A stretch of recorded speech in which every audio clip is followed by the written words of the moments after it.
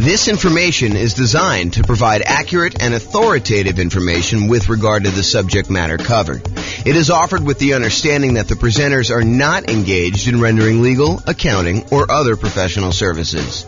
If legal advice or other expert advice is required, the services of a competent professional should be sought. Welcome to the Costa Mesa Real Estate Investing and Real Estate Financial Planning Podcast. Learn all about investing in real estate in Costa Mesa, California, with a combination of real estate financial planning and modeling with numbers specific to Costa Mesa, plus syndicated, more generalized recordings of live and pre-recorded real estate investing classes, not all of them specific to Costa Mesa. Be sure to stay tuned after the podcast for a message from our sponsors. All right, welcome everybody. This is James Orr, and today I'm excited. We've got a special guest. We've got Ryan Chaw, and he's going to talk to us about his unique real estate investing strategy, and I'm super excited to hear about what he's got going on there. So welcome, Ryan. How are you? Hey, thanks, James Orr. Excited to be on the podcast, and I'm honored. Thank you. Oh, you're very, very welcome. So tell me about this unique strategy. What's going on? Like, what have you been doing, and how does it work? Yeah, it's kind of like house hacking on steroids. Basically, we'll take a pretty large single-family home or duplex, and we'll add extra bedrooms to the house and rent out to a local college town. So typically, these houses will have 5 or 6 bedrooms, maybe 7 or 8 even, and a 5 or 6 bedroom house. And if we charge $600 a month per student, it ends up being $3,600. A 7-bedroom would be $4,200 or maybe even $5,000 for an 8-bedroom house. And so we provide, really good local student housing, all amenities, really close to the campus. And, we just try to provide really great service and keep our students safe. Yeah, that makes a lot of sense. So basically you're taking the normal house hacking strategy, which is buying a property that you can rent out part of it while you're living in the property is usually how we think about house hacking. And then so you're deciding to go ahead and take a property and then add additional bedrooms if you can, if it makes sense to do that, and then renting those out. And ideally your niche is really student rentals, to find something around a university, around a college town, and actually rent out to those guys. So is that pretty much what you're doing? Exactly. Yeah. Mainly college town students, but we're also near hospitals sometimes. And so we have fellowships, residencies, all of that. Typically, we also invest near kind of low median home pricing type areas. So that actually increases our cash flow. And typically our cash flow is anywhere from $2,000 to $3,500 a month after all taxes, insurance, and expenses on these houses. And so, I've got so many questions. So let me first start about how you're acquiring these properties. What are you doing? Are you going in there with typically 20% down? Are you doing like a 5% down where you're owner occupying them and then you're staying in one of the bedrooms yourself? Like, what are you doing to acquire them? Yeah, so I did a 25% down for the most part. I've done it where I bought like a second home and stayed in it for a bit and then rented it out afterwards. That was more of a 10% down. I kind of had to do it out of necessity because I couldn't really come up with a full 20% at that time. But then I also take out HELOCs. I might do a cash out refi, and I'm also partnering up with capital partners who are putting in the down payment for me. And then basically I do all the management work. So growing and scaling that way as well. Okay, so you're basically, so some of the stuff you're doing is you're going to go in there and you're going to put 20% down or 25% down, and then you don't have to move into the property, assuming you're not moving into a lot of these properties. Is this something you started like when you were in school, or do you start this after school? Like, what'd you do? Yeah, so when I graduated, I graduated as a PharmD from my school in Stockton, California. And I just wanted to get started as soon as possible in real estate because I knew it's the best way to create generational wealth. I had a grandpa who really killed it in real estate, and he also helped cover part of my college tuition and my brothers as well. And so I realized that, real estate's one of the best ways to build wealth for the generations. And so, I got started right away. I worked 15-hour days. I will work 6 or 7 days a week. at the retail pharmacy as well as the hospital pharmacy to just save up as much money as I can. And so I basically started off purchasing one property a year, and I kept reinvesting that cash flow. So for the first 6 years or so, I didn't take on any partners. It was all my own W-2 income as well as cash flow for my properties and equity as well. And then eventually I decided, I could go scale much faster. So I partnered up, and this year alone, I purchased 8 properties. And you're still buying them with your own credit yourself? You're partnering and you're primarily the credit guy when you kind of do those deals? Yeah, I usually do most of the marketing. Actually, I partnered with my uncle. He put up the down payment for the first 2 houses. But then after that, we ended up doing more of a 50-50 scenario because we were creating a lot of cash flow. We wanted to reinvest it. And plus, he was starting to help out and do a lot of the management piece as well. What are you doing for loans after you fill up your 10 loan spots? I assume you're over 10 at this point. I'm at 8. So okay. I purposely did that because I still want to purchase my dream home and maybe my beach house or whatever. Yeah. I want to save at least 2 just in case, right? Otherwise, you run out of loans. You can't do a conventional loan anymore. You're kind of screwed, right? Well, so what we do now is the good news is for owner occupant properties, the 10 loan limit does not apply. So you could still do conventional financing over 10. Where you get caught is if you have more than 10, you try to get your next investor property, then you get cut off. You need to go to some type of other, non-conventional type financing. Right. I did actually use my owner occupied one right now. I'm house hacking this one, but yeah, totally understand there. But yes, what we do is DSCR now. In DSCR, you can use the rental income that the property will generate as long as it covers the debt, the anticipated mortgage payment, monthly mortgage payment. You will be approved for a DSCR loan. It's like a 1.1 times usually the monthly mortgage. And are you seeing mostly 30-year fixed rate financing on those, or are they going to be some type of adjustable rate mortgage with a balloon of some type? 30-year fixed, yeah. I do 30-year fixed. My last one is 8.125%. So it's higher than the investor conventional loan, but not by much, because investor conventional loans, I think they're reaching high 7s, mid 7s right now, 7.5, 7.625, Are you using like a local bank or a national bank to do those kind of DSCR loans? This is actually a national lender. Yeah. I found them through a network that I'm part of called GoBundance. Okay, very cool.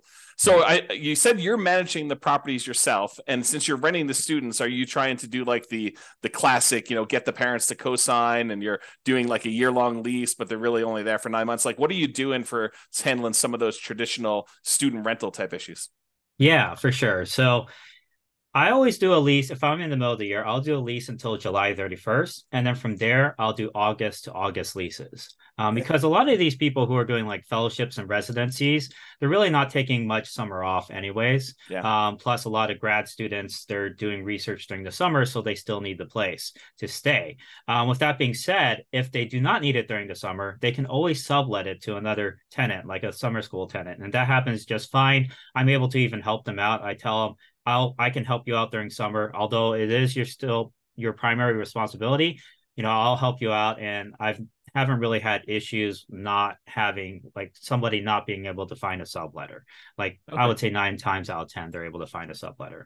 And so, are you co-signing? I would say it depends. So the kids have several ways to pay the rent. They could take out student loans. They can take out, might have financial aid. They might have a job. The most common way is their parents are covering the rent, right? Mm-hmm. So if you have the parents covering the rent, in that case, I will have them co-sign. And what's great about this method is you never have to deal with unpaid rent, because what parent is going to just stop paying rent for their kids' lodging, right?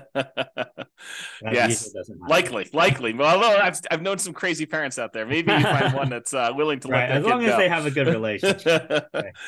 Okay, so that's awesome. So you're not really having the need to do the co-signer if you're getting student loans or financial aid, because you think if they demonstrate that the financial aid has a section for room and board, which is the case in a lot of cases. I've even had somebody who paid the full year, never stayed at the house, but the financial aid was covering it. So said, might as well take it. Are you collecting the entire lease amount up front then, or are you collecting it as they pay out with the student loans? I don't even know how student loans work anymore. Yeah, so it's due on a monthly basis still. Okay. Yeah. And does the student loan stuff come out like all in one lump sum, or does it come out in Yeah, like usually monthly? it does. So come out like for the fall semester, there'll be a one lump sum, and then there'll be a lump sum for spring. Usually, it's around August timeframe or so that they'll get most of the funds, Okay. or a And little like, bit before. what's a typical like price of house you're doing with this strategy in your marketplace? Yeah, so where I'm investing now, I invest in California and out of state. So I have five in California. I have eight of them or nine of them out of state, one in Alabama, eight in Ohio. So the price in Alabama was 210,000. We're renting that out for 4,200 ish, a little bit more. I think 4,250 Okay. per month. And then for Ohio, I will buy the first one we bought was 210,000, and we rented that out for $3,750 per month. So the Okay. cash flow on that was around 2,300, 2,500 a month. And the cash flow on the Alabama one is around I think it's a little bit over 3,000 a month or so. Okay. And when you're qualifying for the loans, is the lender using the student the student rental income, or are they using more of a traditional rental income in order to qualify for the loan? Yeah, so that's a very good question. So if you do a DSCR type loan, to get qualified, they will estimate what the market rent is. They're not going to assume that you're going to rent by the room. And sometimes, like if you do a refinance through a DSCR, they prefer to have a traditional lease. So you would have to have everyone sign on like one lease. But for conventional, they're actually okay doing a refi and taking 75% of your rental income. Usually 75, sometimes 100% if you actually report it on your tax returns.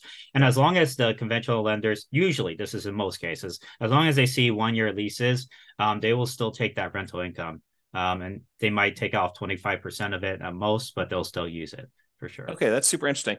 Have you ever had, because I assume you do some like teaching of this strategy to some of your kind of like students and or partners to kind of help people do this. Is that right? Yeah, Yeah. definitely. Do you have people ever utilize like a variation of like a cross between the nomad real estate investing strategy of buying a property, moving in, living there for a year, and Mhm. then after the year converting that to a rental and kind of repeating sequentially in order to acquire their rental properties that way? And of course, the benefit is the 5% down owner occupant loan, and the better interest rates than you would get if you're doing like these DSCR and or investor type loans. Do you have any students who are doing like the move into the property, live there for a year, maybe even while they're in school, get roommates, and Yeah. then convert that one and keep it as a student rental to kind of maximize it? Yeah, definitely. I actually had three students this year at least that have done that strategy. They lived in it for a bit, or maybe, a year or at least a couple months, right? And Yeah. then they rented out to housemates, and Yep. then that's how they got started essentially. Yeah. And they're able to also put a lower down payment potentially. You do have to be careful with those regulations, though. Um, Generally, you do have to stay in it for a year, right? Yep. Unless you have a really good reason not to, like you lost your job or you're Sure. switching jobs, or maybe you had your mom you had to take care of who's sick, whatever, right? But generally speaking, yeah, if you do a house hacking strategy, you want to stay in it for a year. And I'm actually doing that myself right now. This house that I'm living in, I have four other roommates or four other housemates, Yeah. and so my rental income on this one is 3,650 per month, and my mortgage payment is 2,300, and I'm in Sacramento. So So 3650. So you're getting like $910 on average per roommate, essentially, in order to have someone living in that property. Is that about right? yeah, exactly. So 965 for the largest room, 850, 870, and then 830. And is Something like this, this. and I assume are you including utilities in your rents, or are you like charging them utilities as well, pro rata? Separate. Yeah, it's separate. Yeah, it's Okay. actually not included. They will divide it by however many tenants there are at the house. But I will cover the vacant room. So if there is a vacancy, I will cover the utilities for that one room.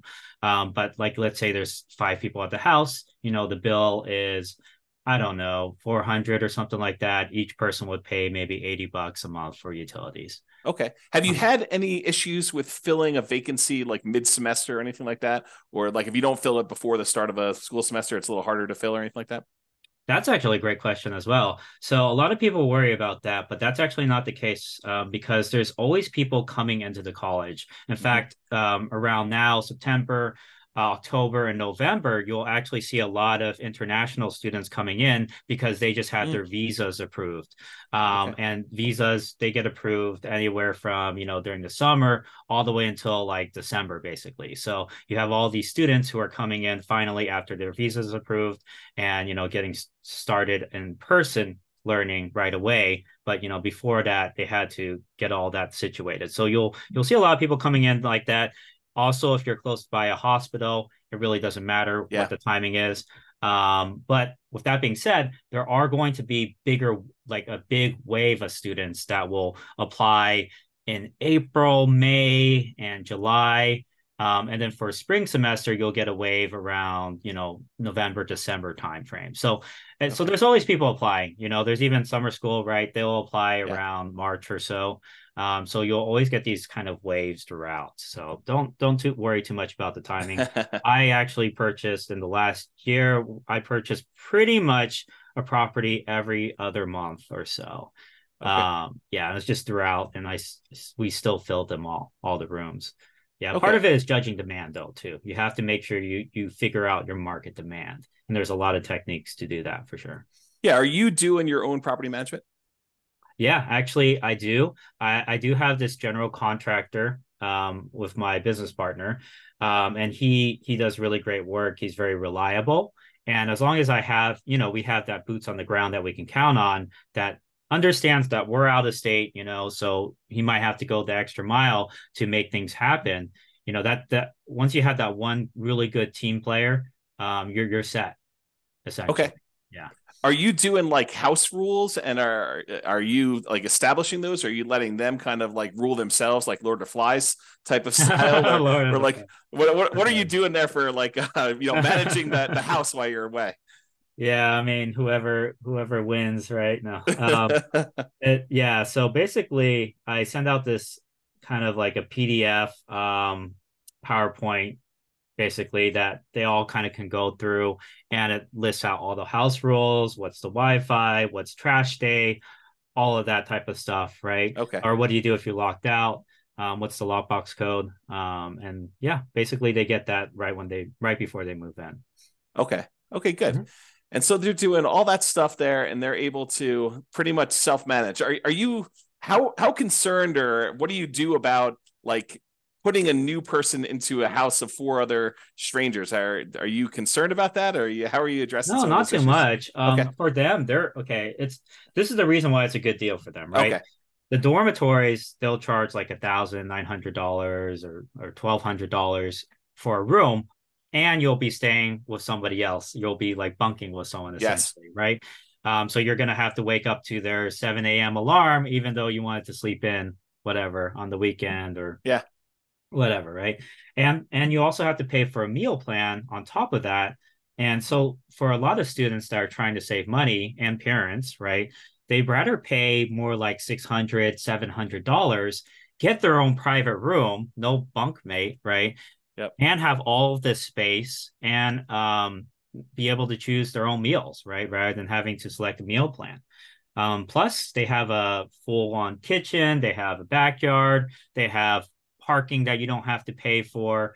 They don't have to climb like 3 flights of stairs to get to their dorm room, right? So it's very convenient for a lot of people, and it saves a ton of money. You're paying half the price for a lot more privacy. Yeah. And so that's just, a lot better. When I was in the dorms, I shared the communal bathroom was with 30 other students. Yeah. So it definitely is an upgrade from that. Yeah. So do you keep a certain ratio of beds to baths? Are you doing like, hey, no more than, like 2 bedrooms per bathroom? Are you trying to keep a ratio of that when you're buying the houses? So the max number of bedrooms that can go to a bathroom is 3 to 1 typically. Okay. I know, I mean, my dad, for example, he had like 5 other siblings, and basically they had to all share one bathroom along with the parents. So it was pretty messy.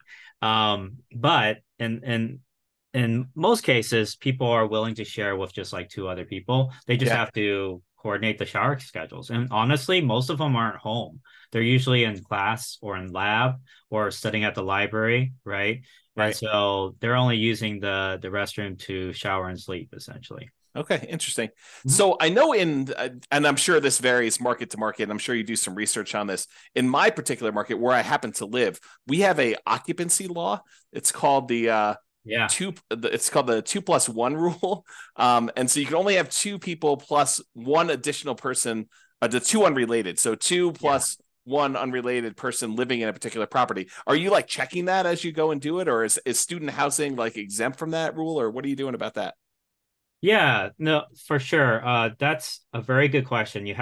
We always have to bring that up because in certain markets, they'll have these ordinances and they'll actually have cases where, student potentially was kicked out because the occupancy limit was Mm-hmm. breached. So it's really important to be aware of the laws in your market. But Yeah. with that being said, there are exceptions you can have. So there's Mm-hmm. something called like a change of use permit, where you can change the use of your house from maybe a single family home to a boarding house or a rooming Yep. house.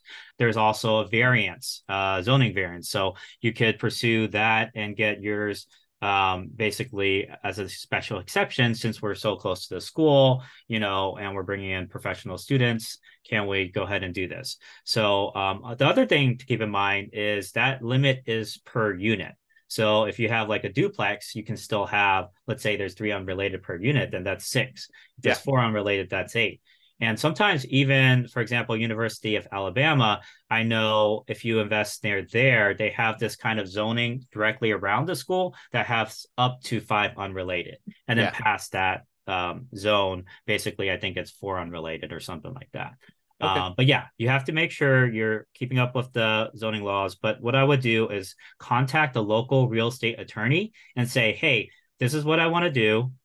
Occupancy limits, what can we do about this? Right. Because we're trying to offer, really good student housing.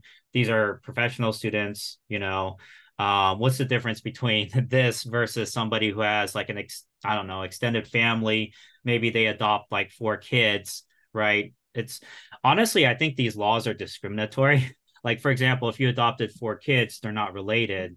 I mean, by blood, right? Wouldn't that be considered against the law, right? In our particular market, it's actually if they're adopted by you, they count as being part of your family. But Oh, I'm sure okay. every Yeah. one is a little bit different. You got to go actually read the regulations. But in my Yeah. particular market, that's how it works. Sure. Yeah. Polygamy. I don't know. Yeah, I don't know I about wouldn't that say. one. So I've not it is seen many of those here. inherent, in my opinion, it's kind of inherently discriminatory. But I mean, also you have to make sure you're in compliance with the law. So you Yeah. have to talk to a real estate attorney who's an expert in that. And that's Yeah. kind of their job to kind of make sure you're doing it correctly. Have you done this strategy outside like a local university or a local hospital sort of area? Like have you tried this just in a random spot?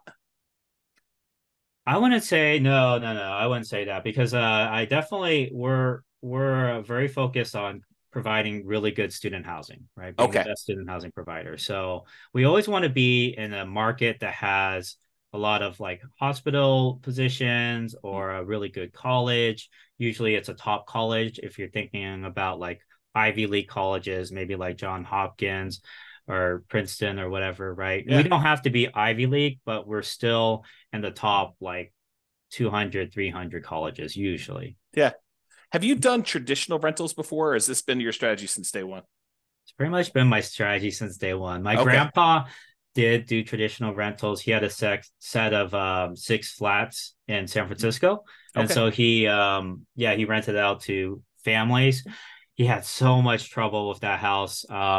Like a hoarder tenant, a tenant who would stomp on his like the ceiling above him at like 3 a.m.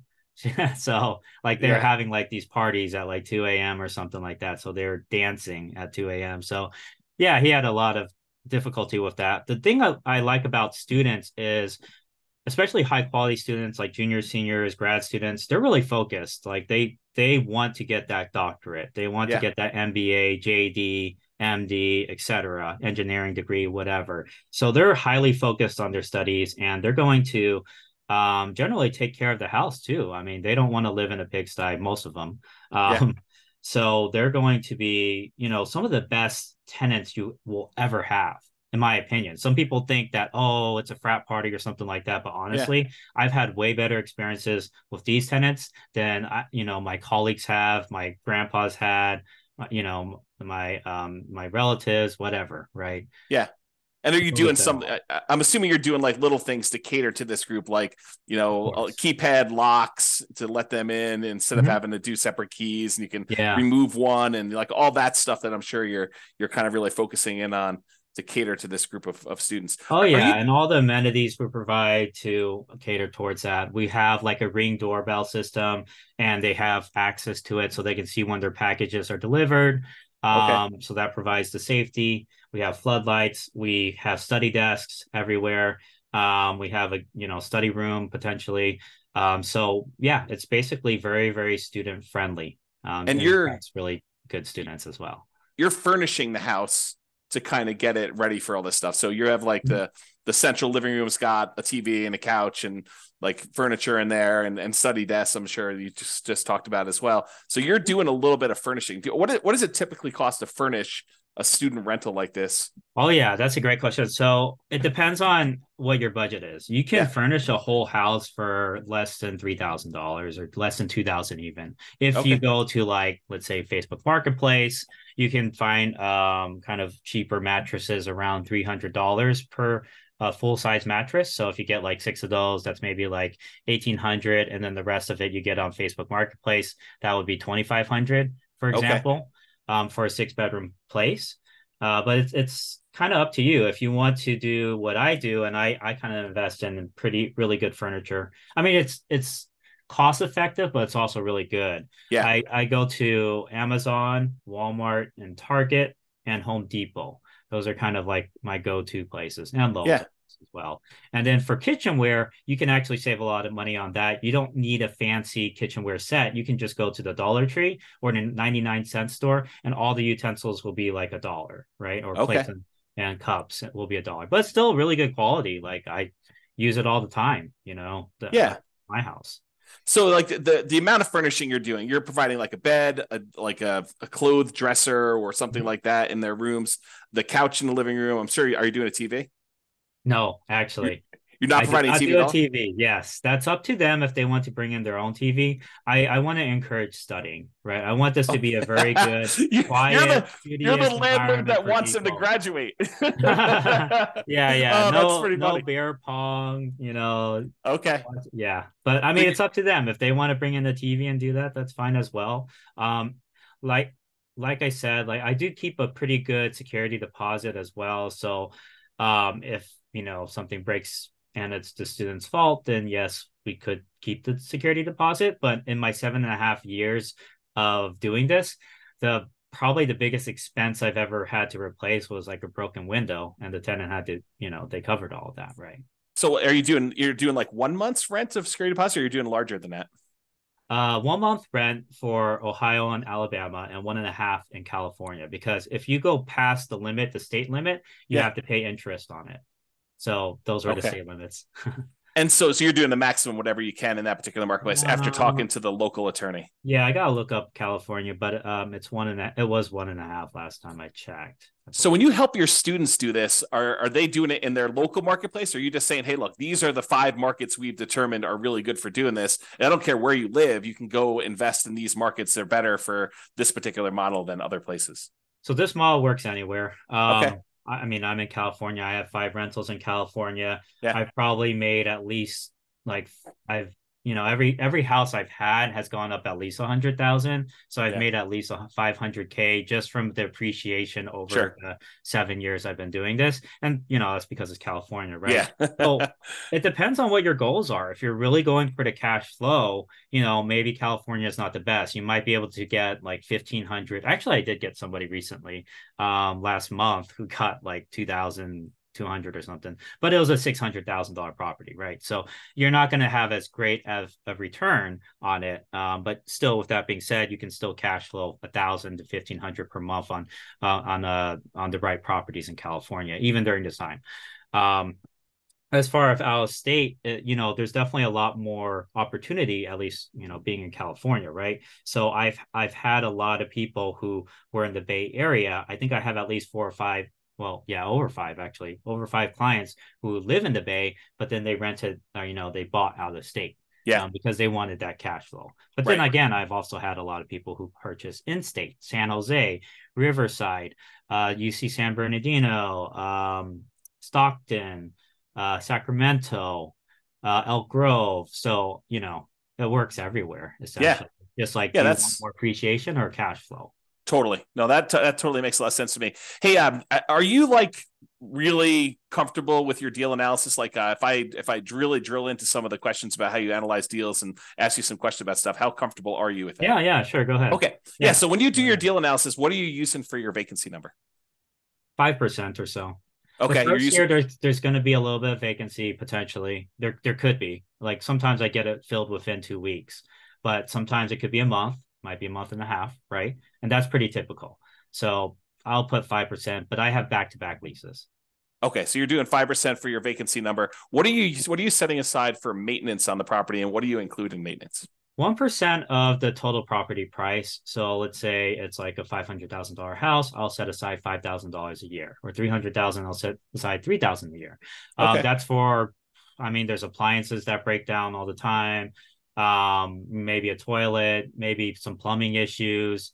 Every once in a while you have like a sewage line break or Yep. replace a roof or replace a HVAC. And that's why I say it's really important you make at least like $1,500 per month in cash flow on each property. Because let's say you're only making 100, or let's say you're making $200 in cash flow, Yep. you're only making like 2,400 a year. If you get a new roof, that's $15,000. That's like, I don't know, that's like 13, 15 years of your cash flow just gone, That's right? right. It's So gone. like you have to at minimum be making like 1,500 a month, and Yeah. most traditional rentals you can't do that. And if it doesn't do that, it's not really worth pursuing because I mean that's 1,500 a month. It'll be only 10 months worth of cash flow, but then you're good for the next 30 years for that Yeah. roof, right? It's a totally different picture. So very important, not to leave half your money on the table. That's why I say renting by the room is the future, man. Co-living, it's saving people a lot of money, Yeah. or so they can save their down payment for the actual house they buy eventually. And it's also a win-win situation because for you have enough cash flow to support the capital expenditures like your roof, your HVAC, the sewage line. Now, with that being said, you definitely want to do inspections like during the home inspection period because you want to catch all those things right away. I always do a sewage lateral line inspection pretty much no matter what, Yep. unless it's like 2000s or something like that or newer. Yeah. But yeah, you want to catch all that stuff so you can negotiate with the seller, and at least the seller can pay for half of it. And I've had a full roof paid for. I've had two full roofs paid for actually, and I've had half the HVAC paid for. But I've also had to replace roofs and HVACs. So Yeah. can't always So get when so let me dig into your maintenance a little bit. So you've included some things in here that I would normally consider like more of a capital expense on a property, but it seems like you named those as part of your maintenance. Do you have a separate capital expense allotment that Yeah, you're I using? usually assume CapEx to be, I set aside like 10,000 or so, generally speaking, for Ten cap. thousand per what period? I just at the beginning, Okay. Then I also set aside, like I said, 3,000 a year that will go towards landscaping, appliances, general maintenance, etc. But And that's your maintenance number. yeah, exactly. Yeah. And that's like, what you get from taking all the expenses that I've had over like 5 years, or well, it's been 7 years now, but I did an average over 5 years and I just divided and set, and it turned out to be around 3,000 per house ish. Okay. Yeah. And are you like how often are you doing paint and carpet? How many turns do you typically get out of paint and carpet with a student rental Oh before you have yeah. to? So at the beginning, I might replace some of the carpet if it's Yeah. really messy. What's nice is LVP, right? Yeah. Is $3 to $4 per square foot. That's actually really, really, really cheap. Yeah. I mean, a bedroom will be maybe 120 square foot. That's maybe 360 for materials. Your guy charges labor. It might be, I don't know, 600, 700. I mean, it should be, but it depends on who you use, obviously. If you have Yeah. somebody with a license, they might want to charge more. But you can have a handyman replace flooring. Okay. I And think. so now going back to the deal analysis part, so we kind of got a better understanding of maintenance and capex and how you break that down. So as far as your personal expenses as being the owner of the property, I understand long-term rentals really, really well. I don't do any student rentals. What other expenses do you have on the property that you don't typically have on other rentals? Are there any utilities you're paying? What is considered an additional expense that you don't normally have on like these long-term rentals? It's very similar. The utility bills will be higher, but it's divided among the tenants, right? Yeah. So you're still not paying it. As far as maintenance, you do have to counsel them to do certain things that maybe somebody who has lived at a house for a long time might know. But Yeah. with that being said, even traditional long-term renters, they don't know things, you would think they would know. But anyways, there's certain maintenance things like any type of grease, like you're frying up bacon or whatever, you want to solidify it and you pour it into a fat trapper, and then when it solidifies, you put it in the trash can. Otherwise, if you pour it down your kitchen sink, that thing's gonna clog, right? Yep. Same thing for hair in showers. Happens all the time, right? Got to get a hair catcher. I also have a kitchen sink hair catcher as well, that I purchased that they can, clear out when the hair Yeah. gets high. But if they don't do that, I would say 6 months in, you'll probably have some sort of the shower's backing up. What do I do? Kind of Yep. call, right? So you Yep. have to train them how to do these things, and it's all part of kind of like the move-in instruction/house rules. Are they mowing the lawn at your properties, or are you doing that as a service fan? No, I do it as a service. So I pay for landscaping. I think the landlord generally should pay for landscaping, but I did have a group of students who are like, "Oh, can we save money in rent if we maintain the yard?" And I Yeah. was like, "Yeah, sure. Why not?" So we knocked off $20 per student or $15 per student, and then they maintained the yard for us. So we didn't have to Okay. pay. And so they're doing lawn mowing. Or you're doing lawn mowing in most cases, except for that one kind of road case Yeah, where they're except for doing that it. one exception in like 7 years. Yeah. What's your lawn mowing usually run you? 60 to 90 a month. A month? Okay. Yeah, if it's like more complicated, really fancy, like trees everywhere and all that, it might be Yeah. more like 110 or 100. Yeah.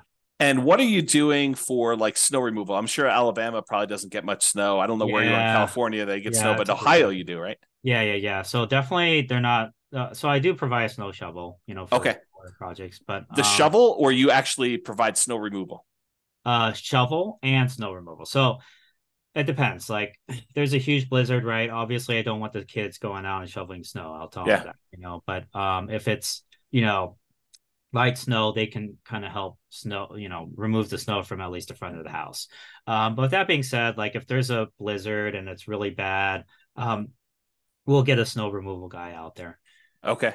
And so you're kind of manually managing all these things remotely, like Yes, so. but I do also have VAs, and very soon I'm going to have Okay. an executive assistant. And we created SOPs, a scope of work for them, and everything Nice. already. So they're going to be taking on that project sometime next month or so. Just because it's out of state and Sure. everything, I'm like, it's nice to kind of offload some of those projects to other Yeah. people. Yeah.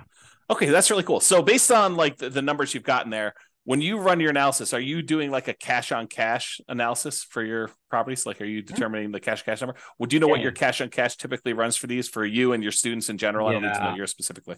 Right. So a lot of times it'll be above 20%. So like I Okay. would say, maybe on the low end 20%, but on the high end we've hit like 50% cash on cash returns. I know it sounds like, is that real? It kind of raises red flags, but yeah, we've made that in some of our properties. Yeah, and when you do your calculation, I'm assuming you are taking into account vacancy and the maintenance numbers that we talked about, and I assume the Yeah. capex numbers you're talking about, Yeah, you um, always have to take into account all of that. and Yeah. utilities and stuff like that for those. So Mhm. yeah. Okay. Good. Yeah. So it sounds like there's some pretty good returns to be made here. And at those rates, I mean, paying off the property is can be accelerated if you decide that's your strategy. If you want to go and reinvest things and pay down your loans, or you want to acquire additional units in parallel, I guess you could do that too. You save it for down Yeah, payments and yeah, exactly. I use it actually to paid down acquire. my very first property, and then sold it for 437,000 to buy 7 other properties. So you re-leveraged. You basically went in, you bought properties, let it appreciate because we were in a very bull market, with the market Yeah, going up last 10 exactly. years or so. That was my first house too, so 7 years ago. So Okay. significant amount of equity on that one. Yeah. And then you went and sold it. And then did you a 1031 or did you just kind of take the money, pay the taxes on it, and then go out and redo it again? Yeah, I would recommend 1031 if you can, but it did require reinvested all of it, and I wanted cash available because we know, the economy. No one knows where the economy is Sure. going, but it's good to have cash on hand. So I Yeah. wanted that cash, so I was like, okay, let's just do this instead. Yeah. Are you a big reserve guy? Like, do you think a lot about reserves when you do your Oh rental yeah. property stuff? Oh Okay. yeah. I always 100,000 in reserves. Where I'm at right now, at least 100,000. Otherwise it's like, you know, I've seen a lot of stuff go down in houses right after Yep. 7.5 years. When I guess like at the beginning, if you have like four properties, up to four properties, you could probably get away with like 25, 30,000 in reserves or so. Um, Unless you want to put everything on a credit card. And there are business credit cards, by the way, that'll do 0% for a year Sure. if you're worried. And there's also HELOCs as well, which you don't have to take out until you use it. But so I have all that. But then when you really scale, it's really important to keep a lot of capital in your pocket just because there's just things that come up. Yep. And I would say when you hit 10 properties, I would recommend having a good 80 to 100,000 kind of just as cash. So Or, you or think of maybe as a HELOC, maybe as a HELOC. Yeah. so you think of it in terms of a fixed dollar amount and less so in terms of like the number of months of the actual expenses you have on all of your rental properties combined, like like 6 months of reserves as an example versus your $25,000 in your account. You like to think of it in the dollar amount. Yeah, I usually do. Okay. I think about what I might have to eventually replace on each property as well. Sure. Right. And so Yeah. all of that kind of goes into deciding how much should we keep in reserves. Okay. So you're merging reserves with your CapEx account. Yeah, yeah. So Okay. a couple of reasons too, like, when and we've seen this recently, right? Banks are what do you call resolvent? What do you call it? They're insolvent. Insolvent. Yeah. Yeah, that's the word. Silicon Valley Um banks that we're talking about. right, exactly. And that's just how the banking system works, right? If everyone wants their money, they don't have it, right? Sure. That literally is the definition of modern day banking. So what happened in 2008 is all these people who took out HELOCs and all that, all those banks started demanding, all that money back, right? And so one thing we're doing is pulling on some HELOCs, and we're okay paying some of the interest on that, Sure. just for the peace of mind to have that Yeah. liquidity, right? It's Because if you almost pull like it out and you put it in another bank, now they can't close the account. But if you paid off that HELOC or you don't use that HELOC, they can just decide to close that account. Uh, totally. it's actually written in the HELOC contract in most cases too. Yeah. So yeah, Yeah. if you're a Totally. real estate investor, keep that in mind, especially during these times. Good. Well, I'm glad you're doing the reserves. I'm glad you're teaching the reserves thing. Let me ask you kind of like a follow-up question about reserves then. Are you taking into account your reserves as a drag on your cash on cash return on investment? Are you setting aside like saying, hey, I'm acquiring this property. I know I need to have 6 months of reserve. So my total amount invested is my down payment plus my closing costs plus, my rent ready costs in order to get all the stuff ready to do it. Plus now I know that I've got 6 months reserve. So I'm taking that into account when I do my analysis. No, I'm not including that in the cash on cash return if that's what you're Yeah. asking, because I'm not dividing by 100,000 in reserves. I'm dividing by the down payment plus the closing costs plus the renovation costs. Yeah, and I guess when you have 100,000 that you're spreading out across 10 properties, you probably wouldn't allocate the full 100,000 to a new purchase anyway. But I Yeah, was thinking if you do that, like say, hey, in order to acquire this new property, the lender is going to require I have 6 months worth of reserves for this particular new property that I'm doing. So that's true too. I'm Yeah, gonna say, hey, look, I'm setting aside this 6 months of money. I need this money in order to make the investment. So in order to calculate my true cash on cash return on investment, I really do need to take into account that I got this 6 months worth of reserves yeah, drag, and yeah, for sure. I can count that these 6 months of reserves is in whatever it is, your savings Awesome. account or Yeah, yeah, CD or the stock market, even if you're yeah, willing to keep that kind of like there, and you can count that return as part of your overall return, but when you're saying you're doing your cash on cash number to 20% or whatever the really rough number we think you can do for, it's yeah. a range obviously, but you're not taking that into account there, right? Right, right, not the reserves. Okay. But what's cool about reserves is like when you're getting approved and everything, you could still use like your 401k. They usually can only use like 50% of it though. And then for stocks, they might do 100% or they might do 75%. It Yeah. really depends on what lender you use. But keep in mind, you can also use your retirement funds as quote unquote, those 6 months reserves. Right. A lot of Yeah. times. Yeah. Yeah. That totally makes sense to me. All right, cool. I asked you this question. I don't know if I got a. If you're Oh, we're a sorry. little all over the place. Oh No, no, yeah, no. no problem. I Sorry. was thinking about it again. I made Forgot. a list of some questions. So Yeah. when we talked about the turns for paint and carpet, how often are you doing paint and carpet in these kind of student rentals? Yeah, it depends on what area you're in. I've definitely invested in rougher areas. So, sometimes you get tenants that didn't take care of the Hmm. property. So, you might have to do a whole house painting, but it really depends on what neighborhood, man. I mean, there's something called crimegrade.org. You can look on there. I would say it's pretty accurate for reporting, what areas have a higher crime versus others potentially. Yeah. And then if you invest in more like yellow or green areas, you'll have houses that are probably more well kept together because Hmm. it's just, everyone's high income there. They're keeping, they're paying money to repair their properties as they go along. Yeah. But yeah, I've also bought ones where we've had to, do a whole house, you know, like new flooring, new painting for every single room. So yeah. And so, like, how frequently though? Is it like every 3 years? I mean, I realize there's a range, but is it like on the low end, you should be able to get 2 years at a minimum, even if it's in a rough neighborhood, and then in the really nice ones, you may be able to do it for 5 years or 6 years, Oh, or I see what you're saying. yeah. Yeah, ever since we've replaced with the LVP, that's a very good product. So we haven't had to replace it a second time over Okay. the like 8 years, 7.5 to 8 years I've been doing it. As far as painting, we might do touch-up painting. Hmm. It's great like if you can keep the paint can, right? And sometimes the previous owner does keep the paint can Yep. because you don't want to try to match the paint, right? Hmm. So yeah, that's mainly like touch up stuff. So Okay. yeah, I would say I don't know if I probably asked you every about this. couple years. Do you have Yeah. any parking issues, or do you like issue parking Yeah, that's spots? a good point. Yeah. So one thing I don't do is invest in HOA neighborhoods because HOA is another level of government. They could say like literally, hey, we don't allow renters anymore. And they could be Okay. like that, because Yep. they're fast with their decisions and it's Hmm. not like the city where they have to go through this whole approval process, right? So I never invest in their HOA because they could limit parking spaces, all that type of stuff as well. And so it's really important for me to make sure when I purchase a property that there's enough um, like street parking available, or maybe there's a large pavement or garage that I can park a lot of cars at. But Okay. I always assess that. It's very important to look at that. And usually I try to have enough parking for 5 cars at least. Okay. But with that being said, I'm so close to the school that I would say half the students will either bike or walk or take a shuttle. And oh, Okay. that's another good point. If you're nearby a shuttle stop, that's a huge um, benefit as well for safety Okay. if you can buy near there. How are you dealing with two related issues in my mind, at least? How are you dealing with mixed gender in the houses? Like, is it all boys, all girls? Are you don't really care? They're adults, they need to take care of themselves.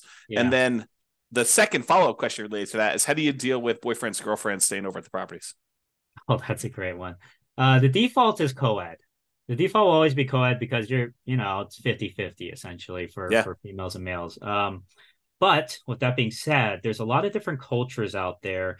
For example, like Indian culture, the girls aren't supposed to be living with their guys until they're married. That's Hmm. just cultural Yeah. things, right? It's a cultural restriction. So, for those, tenants, they'll say like, we prefer to stay with other females. And so it's really important. You're not like being discriminatory. So like in Right. your ad, you cannot say like females only at this household, right? Right. That's discriminatory. Yeah. But you can say like, hey, we have a group of girls that want to stay with other girls, can we match them up? And so I'll have like one house that's like, I'll put all the females at the house because they all want to stay at an all female house, Yeah. right? And obviously we work it out together with them and everything. And then I'll have a co-ed house. I'll have houses that are all guys. Well, I just try to figure out how to best match them up because Yeah. I kind of have a little bit of a question there, like what kind of roommate do you want to stay with? Do you prefer co-ed, Yeah. all females, whatever? And then I'll match them up accordingly. It's kind of like how colleges will do that, like freshman year. What are what qualities in a roommate are you looking for, right? Yeah. So And so you're doing that level of like almost selection and yeah, pre-screening for yeah. your It's on tenants? my Google form. I have an intake form. Okay. What year of you, what Hmm. are your preferences, what room are you preferring, a larger one, a smaller one, all of that type of move-in date, of course. So all of that information's on the Google form that I send out. Okay. Are there any questions I didn't ask that like you normally get that are like, hey, I'm gonna do this thing, but what about this thing? Like, did I miss any crazy ones? I would say No, I mean, I think you were very comprehensive for sure. I would say the keys to success in this industry Yeah. is definitely, I think in general though too, is I think there's always three elements to real estate. The Hmm. first one is the numbers, like getting the math right, getting the deal correct, making sure you have your ROI and all of that. The second one is teams. So making sure you really establish a really good team in whatever market that you're investing in, right? Um, and then the last one is, oh shoot, I'm trying to remember which one was. That's all But you need. yeah, I mean, You need your there's a numbers in lot your of things. team, then you're good. Right. But oh yeah, capital. That's the Yeah. last. So those Okay. are the three barriers. Capital really important. So if you look at these big names like Grant Cardone, for example, Yeah. or Brandon Turner from Bigger Pockets, they're raising tons of money from other people. They're using other people's money. Sure. They're not using their own, right? That's how they scale. That's how you scale. You have to have a source of continued capital, whether it be your W-2, whether you have capital partners, whether you use creative financing by tapping into equity on your house. You have to solve the capital barrier because number one thing people say when they ask to buy a house, they say, "Oh, I don't have enough money." Well, you have to figure out how to get that money. Then you have to beg, borrow, steal, and that's the phrase, right? Right. You have to solve the capital problem. The second one is the team problem, which is you got to have people you can rely on. And then the last one, like I said, was the deal problem, like making sure the deal. You have to know the numbers, you have to know the math, you have to be able to anticipate when you have to, potentially replace something down the road, anticipate potential problems on the house down the road based off of what you're seeing from the inspection, like red flags and all of that. Yeah, totally. That's great. So when you like help your students out, like what are you doing? Is it a standard thing you're doing? Do you have like a lot of variation? Is it like coaching? Is it just information? Like how are you assisting your students? Mm-hmm. Yeah. So for those who are interested in student housing or creating a student housing business for themselves, I provide a 6-month program. It's one-on-one coaching through Zoom, just like this. And it's 30 minutes to an hour calls, usually every other month or every other week. Sorry. And at the beginning, we kind of meet weekly as well. And we just go A through Z. Um, Market demand or market analysis, deal analysis, renovations and negotiations, marketing, and then how to create like a management system for it as well. Okay. And yeah, all of that all rolled into kind of like a 6-month program. And I've had over 50 clients. I want to say we've been in at least 20 different states already, all Nice. across the US. And, you can invest locally. I would say at least 75% of my students invest locally. Okay. And so I've had like at least, I think I had like 12 clients in California. I've had clients all over the US for sure. So it Okay. works in Awesome. every market. Well, that's really cool. So, yeah, I definitely appreciate you coming on. Is there any last minute thing you want to do? I'll definitely put the link. You have something for people that are interested in learning more about this. I'll put that link in there. Did you want to put out a web address or a phone number on the Oh yeah, audio as yeah, for well? sure. Yeah. Yeah, so my the best way to reach me if you're interested in student housing, I provide this free PDF guide that kind of gets you started on it Yeah. and shows you it compared to other methods. That's at www.newbierealestateinvesting.com/guide. So that's www.newbierealestateinvesting.com/guide. And newbie is spelled NEWBIE. And you'll also get, if you sign up for that PDF, you'll get regular emails from me about all the mistakes I've made, some of the things I'm doing currently, some of the strategies I found work really, really well. And yeah, it's just free information. That's awesome. I do appreciate it, Ryan. And yeah, thanks again for coming on and sharing all of your knowledge about this student housing stuff. I think this is a great strategy for those that definitely are having some challenges doing cash flow in their marketplace, with home prices having gone up really rapidly in the last decade or so. And interest rates are up a lot in the last year and a half. And rents are up, but not quite enough to kind of counteract those really high prices and those really high interest rates. So this is I a hear great you. strategy, great solution for someone who's struggling to get cash flow and, for doing a little bit more work. I don't think you're up all night doing your management of your student rentals, but it's probably a little bit more than just a regular property management job, but Oh not that yeah, much up more. until last month, I was still working my pharmacist job at 32 hours. So I was Yeah. doing it all on the side. Yeah. Yeah. What do you think you put in, on average for a typical property? Like, what's a typical property management month look like for you in terms of Yeah, at the just time? beginning, it depends if it's like at the beginning or later on, right? But Yeah. at the beginning, probably 3 or 4 hours a week or so, just, to go through that whole process. But once you have your tenants in and everything, less than 2 hours a week, Yeah. Yeah. And, average. and Yeah, so you're trading a little bit of time for a lot more cash flow on your rental property. And so you could almost say, look, exactly. cash flow on this property, if I wasn't doing this, would have been whatever it is, $200 a month. But because I'm doing this little extra work, now I'm making an extra 1,000 or $1,500 a month in Yeah. cash flow on this. And you divide that by the number of extra hours you work, and you're still making, whatever it is, $200 an hour. I'm Yeah, just the making numbers return up though. on time invested is insane for Yeah. leverage assets, right? So think about this way: if you get like 4 of these properties, they're cash flowing 2,000, 2,500 a month. You could be made you. I mean, this is like not everyone, right? It'll depend on your market. I Yeah. got a caveat, but like you could very well buy 4 properties, making 8,000 to 10,000 a month in cash flow. And how much time would you put in? Let's say it's 2 hours per property times 4 properties. You're putting in 8 hours a week, one work day to make 10,000 a month, Yep. right? I mean, it's like, Not bad right? at all. I mean, you do that, you acquire your 4 properties, especially if you do something where you live in the property. You don't even have to have the roommates the first year you live in it. You literally can live in the property just yourself.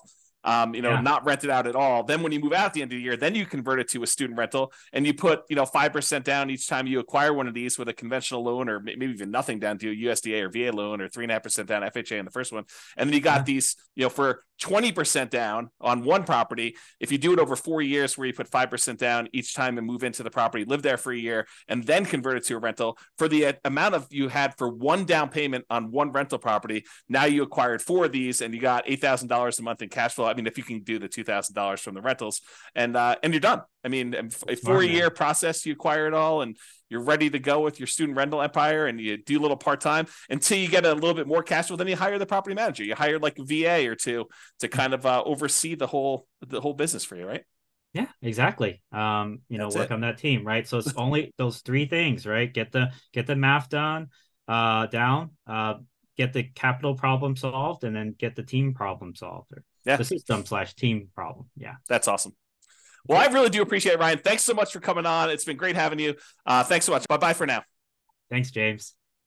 With home prices up, mortgage interest rates up, and rents up, but not quite enough to counteract the higher prices and interest rates, cash flow on rental properties in Costa Mesa is harder than ever. Book a call with the Real Estate Financial Planner to apply our proprietary 88 strategies to improve cash flow on your rentals. See the show notes for a link to schedule your call and improve your cash flow today. If you're a real estate agent, lender, or professional in Costa Mesa that wants to help our real estate investor listeners, consider reaching out to learn about collaboration opportunities with this podcast.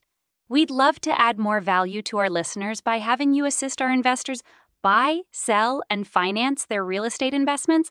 See the show notes to schedule a call to discuss collaboration opportunities.